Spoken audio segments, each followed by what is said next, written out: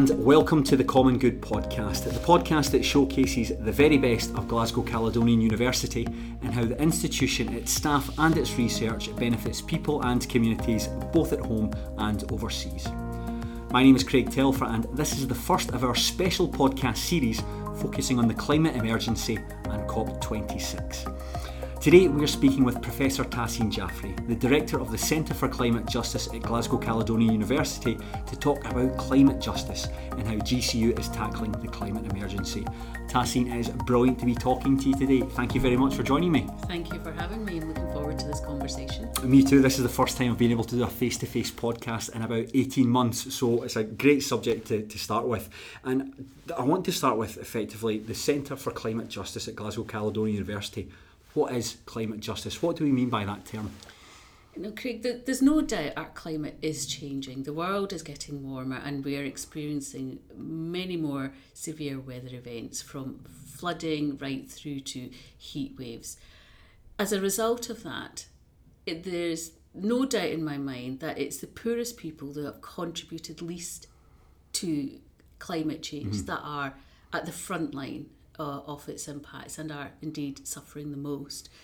Different parts of the world will experience the impacts in different ways. And what we're seeing now is it's not just about the injustices for the poorest in places such as sub-Saharan Africa, countries that are grappling with the depths of poverty, but it's about the poorest people, no matter where it is in the world that they live. And we're seeing that now.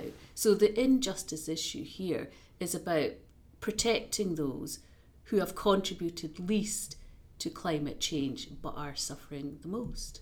Okay, so what are then some of the ethical and political issues that are exacerbating climate change? With ethical and moral issues, it comes down to historical responsibility. The developed nation states, the global north, have benefited enormously through industrialisation to the point that we all have many people have a good quality and decent quality of life, right?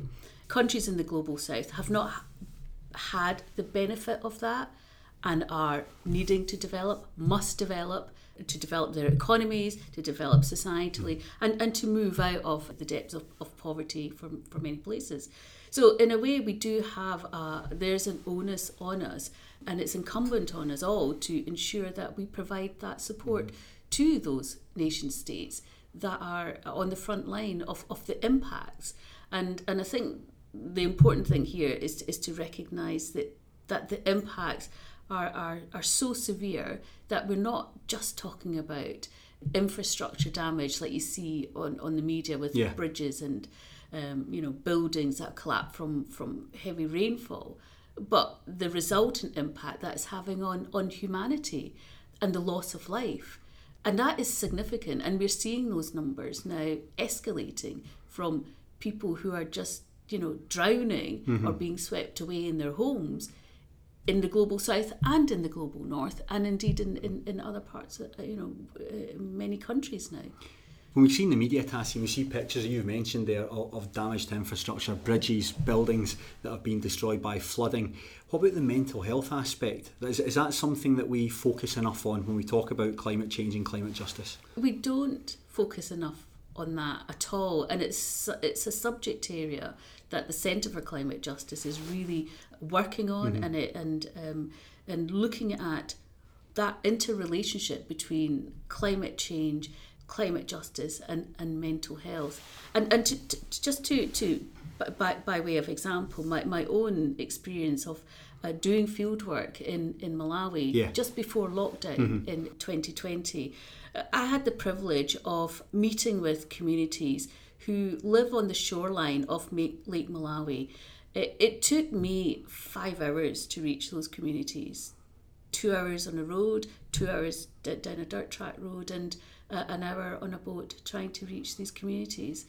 So what had happened to them was the country had experienced severe flooding, extreme heavy rainfall, and the boulders on top of hillsides had basically, rolled down and it rolled over people's homes, with people living in, and it happened at night, so they were asleep at night, and it was all just washed into the lake. So the communities who I were talking to, they'd lost everything. They'd lost family members.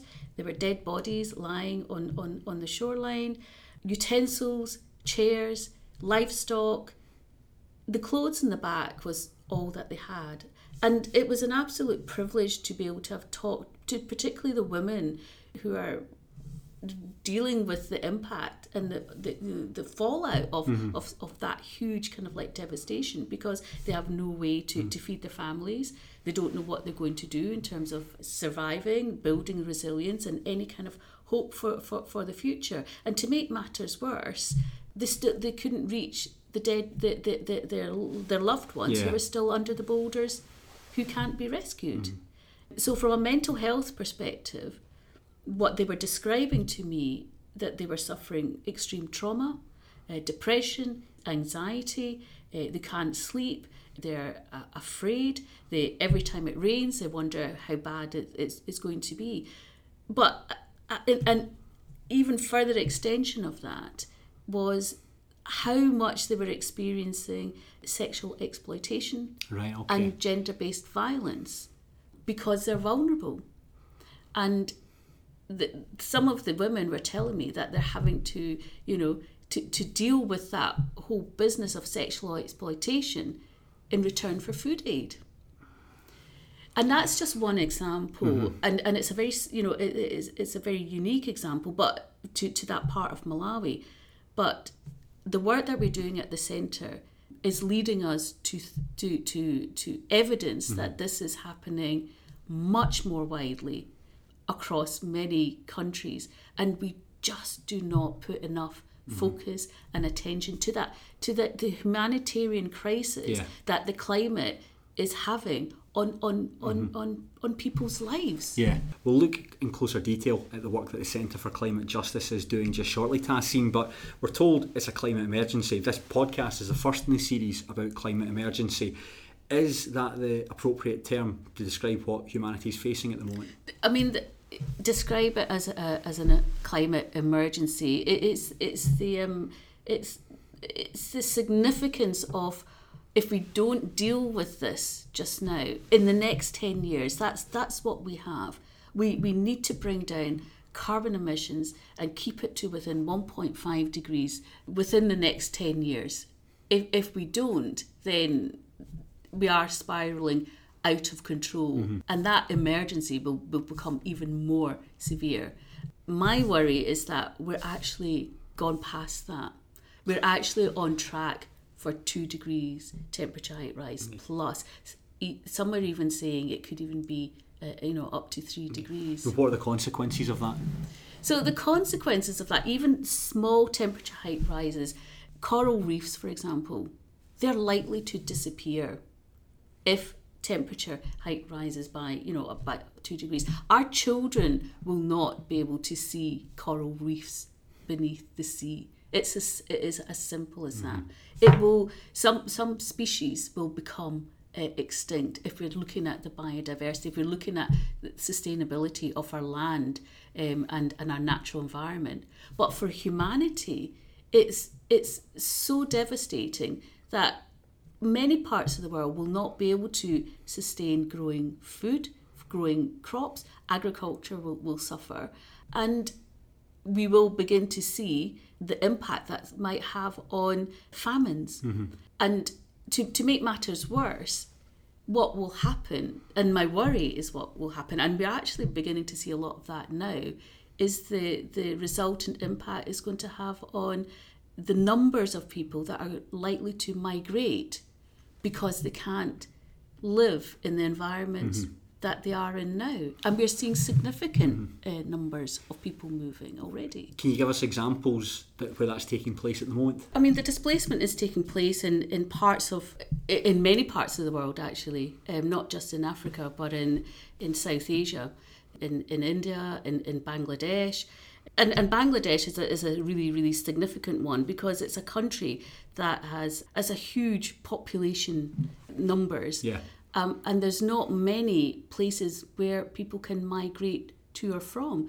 So with a country like Bangladesh being on the coast, a lot of the coastal erosion is forcing people to move more inland because they can't keep the homes upright around the Bay of Bengal and places like that. And they are having to move further and further inland to survive.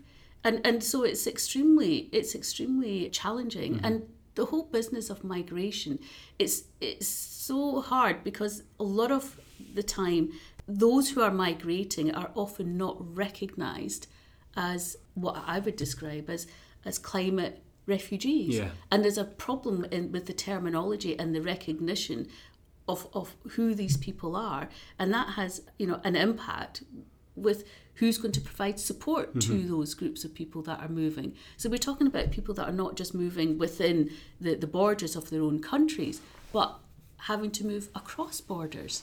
And that's where it becomes extremely challenging from a governance perspective and an international human rights perspective, because who's going to protect the rights of those vulnerable people who have had to move across borders because they can't sustain their way of life in the country that they're living in? That sounds particularly challenging. Then how do we protect the rights of these people? Do we, and I say we as a society, as terms of like in Scotland, the UK, the world society, what do we need to do to protect the rights of these people? To be honest, I think we need to have, there's two things, right? I think we need to have the right frameworks in place, but those frameworks need to give due diligence to and recognition to the groups of people that we're talking about. And at the moment, that recognition is not there because these groups kind of like fall between frameworks and conventions. And until we take stock of that and really push for that change, then the whole business of climate refugees is in a state of flux. So it's about ensuring that we address that and we address it quickly, because if we don't, what will happen is the knock-on effects in terms of conflict, because then you will get groups of people who are conflict over access to land, the finite resources that everyone is impinging on, water, food, energy, and it will just escalate, it will multiply. So when we talk about the injustice here, we are talking about a potential humanitarian disaster. And the unfortunate thing about all of this is that the significance of that injustice will be felt in the poorest countries.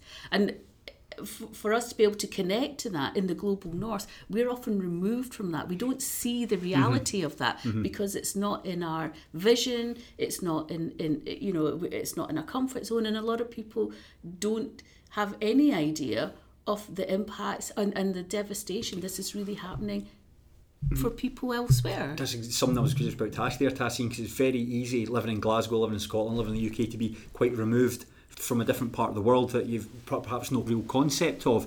What do we need to do then to become better informed about climate justice and climate change? We need to, it's very clear to me, we need to get educated. First and foremost, we need to be able to talk about the impacts that climate change is having on people across the world, and we need to get that education in the mindsets of children from a very young age, because it's the next generation who are who need to be more protective of our environment. So creating that awareness, getting the messages out there, getting people to talk about these issues as well. And we just are not doing that. We're not connected enough. Why is that the case? Well, in terms of why is that the case, our education curriculum is not strengthened enough to provide that insight. If you do a geography subject at high school, maybe you learn about climate change. But if you're studying modern studies, if you're doing history, you're probably not likely to hear about it. So we have a responsibility to address that. Why is it that we're not talking about this? And how are we going to improve on that?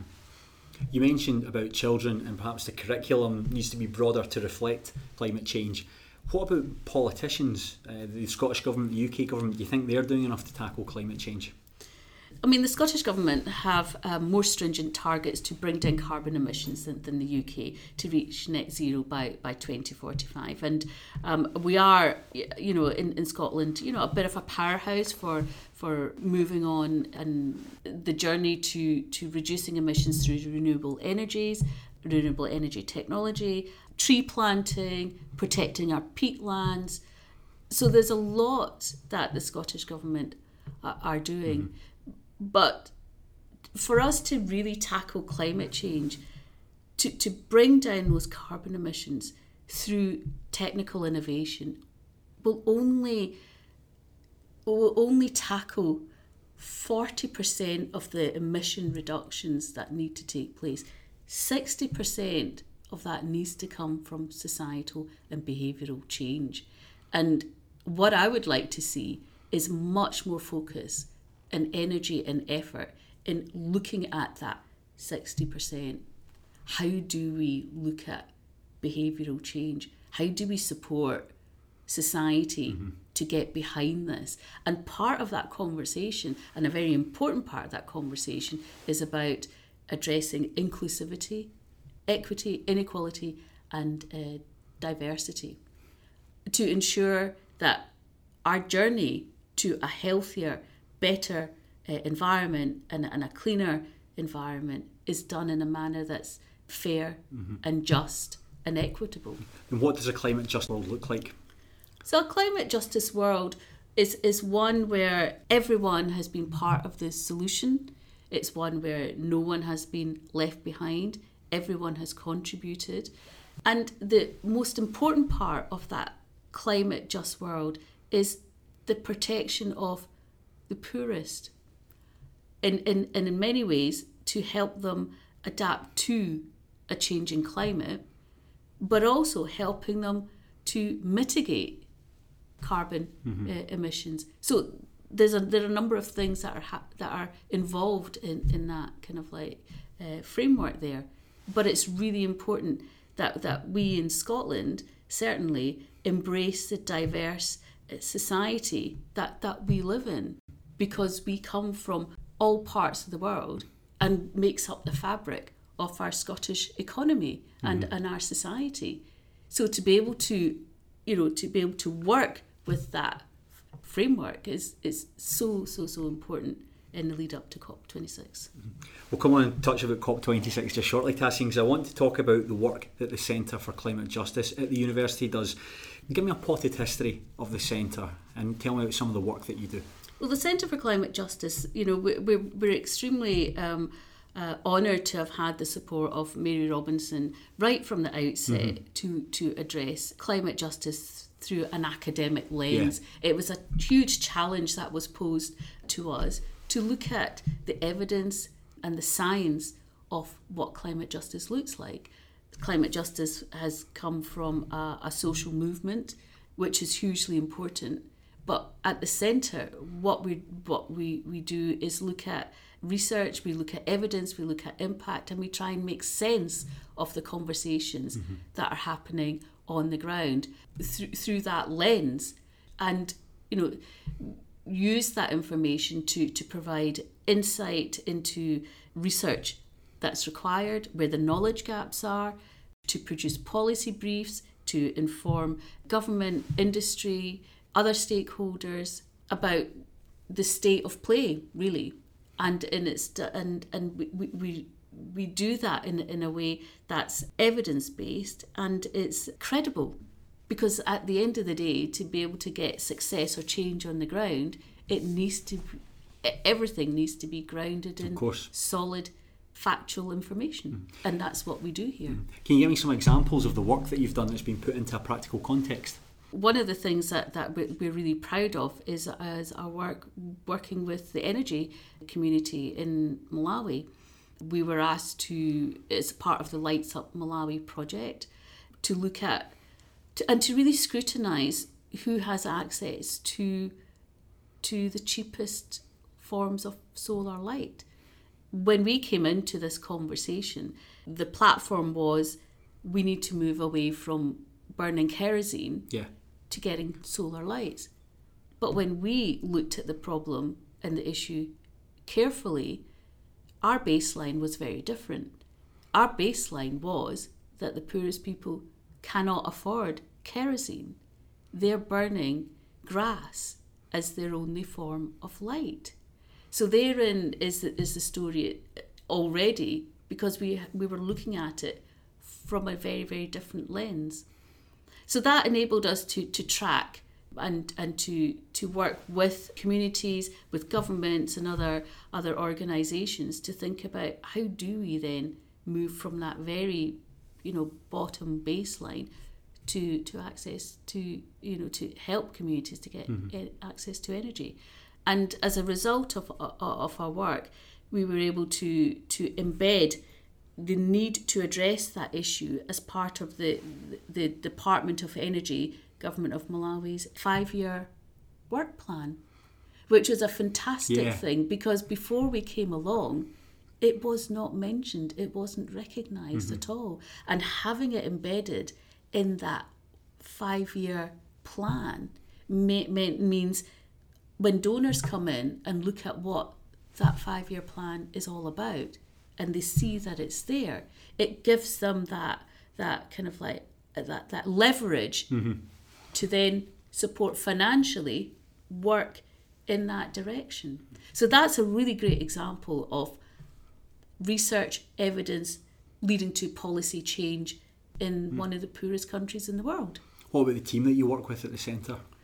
The team I have a fantastic team at the Centre for Climate Justice. They all have very different skill sets. Yeah.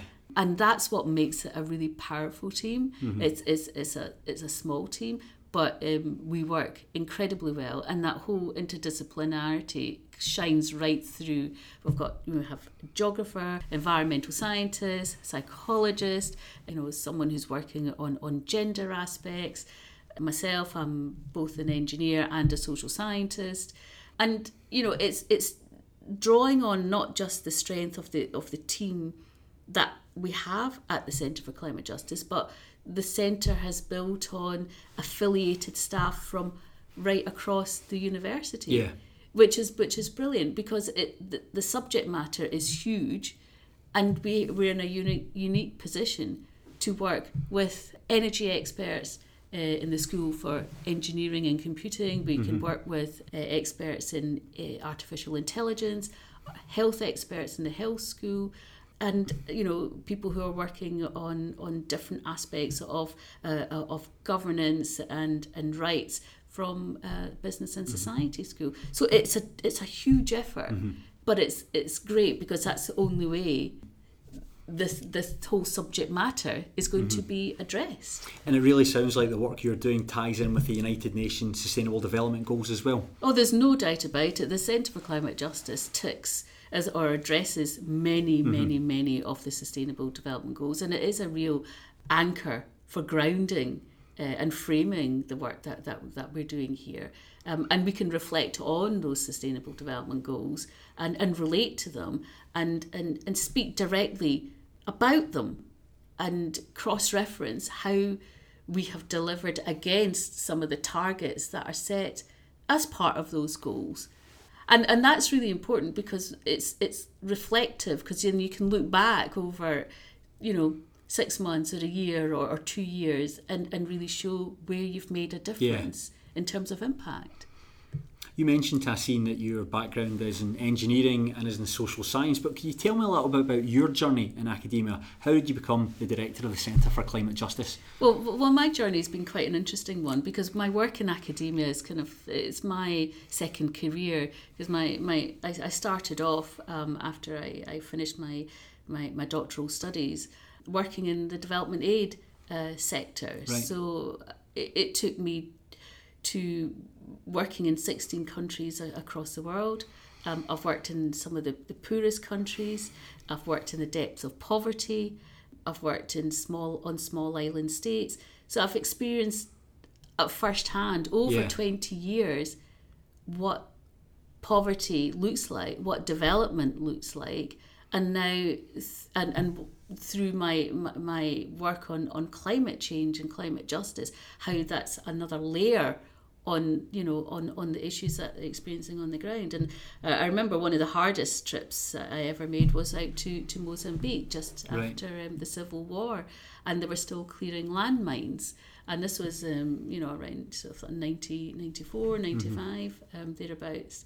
But I always remember that as one of my favourite missions in a way, because the people there had been untouched by development aid, but they welcomed anyone that could come and help and support them. And it was a country that had been devastated by that civil war, so a lot of men had been killed through that, and it left the country with a significant number of women and single-headed households.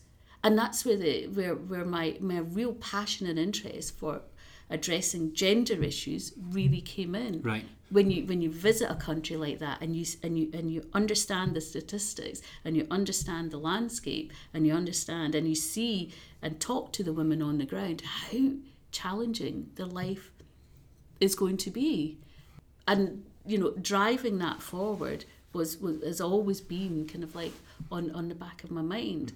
So, my journey to where I am now, coming through development and then embarking on my work in academia, I really wanted to share my experiences with students.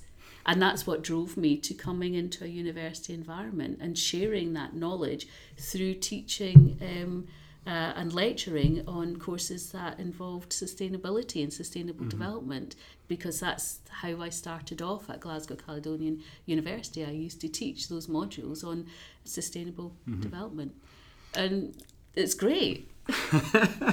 Now, Tahseen, as we mentioned, this podcast series, this has been made in advance of COP26. It's taking place in Glasgow. What are your hopes for COP26? I hope that there is a successful outcome. And when I talk about a successful outcome of COP, I'm talking about an agreement that all parties to COP and to the UNFCCC are in agreement with and have the backing and support that they need to tackle climate change. Because we cannot have business as usual anymore. We need to have those negotiations, really need to be strong and powerful, but be really listening in to the voices of discontent. And those voices of discontent are kind of like a legacy from COP25, which was in Madrid. So there's a lot of baggage that's coming into these kind of like negotiations. But I think in principle what we need to see is that agreement with reference to bringing down our carbon emissions, ensuring that there is sufficient support in terms of climate finance available to the poorest nations that are going to help them to not only tackle climate change in terms of emission reductions, small as they may be, but it's more about helping those nations to adapt to a changing climate, changing environment, and supporting them in the journey so that they can also develop in a more sustainable way. The COP26, of course, it was supposed to take place in 2020, but it was postponed because of the coronavirus pandemic. What does climate justice look like in a post-pandemic world? Well, very, very difficult. In a post-pandemic, the thing is, with COVID, our research has shown that a lot of financial resources that were directed towards climate action were diverted away to tackle COVID. So that has been significant because it has resulted in those countries not really being able to come up with their action and work on their nationally determined contributions and how those countries are going to tackle climate change. So they are kind of like playing catch up. So there's no doubt in my mind that COVID has had an impact there. So with COP, it's really important that those issues are recognised and there is a bit more of a level playing field when it comes to voice those negotiations embrace the issues that those countries face, and it's about creating that space in which everyone is respected and those issues are properly addressed. What about people Tahseen in Glasgow, people in Scotland? What can we do to achieve climate justice? What personal responsibilities can we take on to help reduce our carbon emissions, for instance? It's about a lifestyle choice, isn't there's no doubt about it. It's about how we work, about how we travel, about how we live, how we heat our homes, just to give, by way of example. It's the transport that we use. But to bring it down into specific examples, it's about replacing your gas boiler. It's about perhaps, insulating your homes better. It's about consuming sustainably. It's about paying attention to what we're doing. It's about, do we move into electric vehicles? Do we use more public transport? It's thinking about practical things on a day-to-day basis. Switch off the lights. It's as simple as that. It's reducing our energy consumption. But in saying that, it is not that easy, because not everyone is going to be able to put solar panels on the roof. Who can afford to change the boilers? Yes. Who can afford to buy organic products? Who can afford to be able to purchase an electric vehicle? It's a huge conundrum economically and societally, and it's not going to change overnight. We're in it for the long term. Okay, that leads me nicely on to my final question, Tahseen. Where do you see the discussion about climate justice being in, say, 5-10 years? In fact, my hope is that we have tackled injustice issues with reference to climate change in the next 10 years, certainly. And I really hope that I wouldn't have to be sitting here having to say we must ensure that the needs of the poorest people are protected and ring-fenced. Where is the social protection to ensure that they don't fall out of the net? So my hopes and my aspirations is not to be talking about climate justice in 10 to 15 years' time. But my worry is that I might still be here if these negotiations don't go well. Tahseen, that was absolutely fantastic to talk to you, and it was so great to listen to you about such an important subject. Thank you so much for your time. You're very welcome. Thank you. I'd also like to thank everyone for tuning into this episode, and stay listening for more podcasts in our special Climate Emergency series. In the meantime, please subscribe to this podcast to get every episode sent straight to your listening device. You can find us on Apple Podcasts, Spotify, and everywhere else. Until the next time, I've been Craig Telfer, and this has been the Common Good Podcast.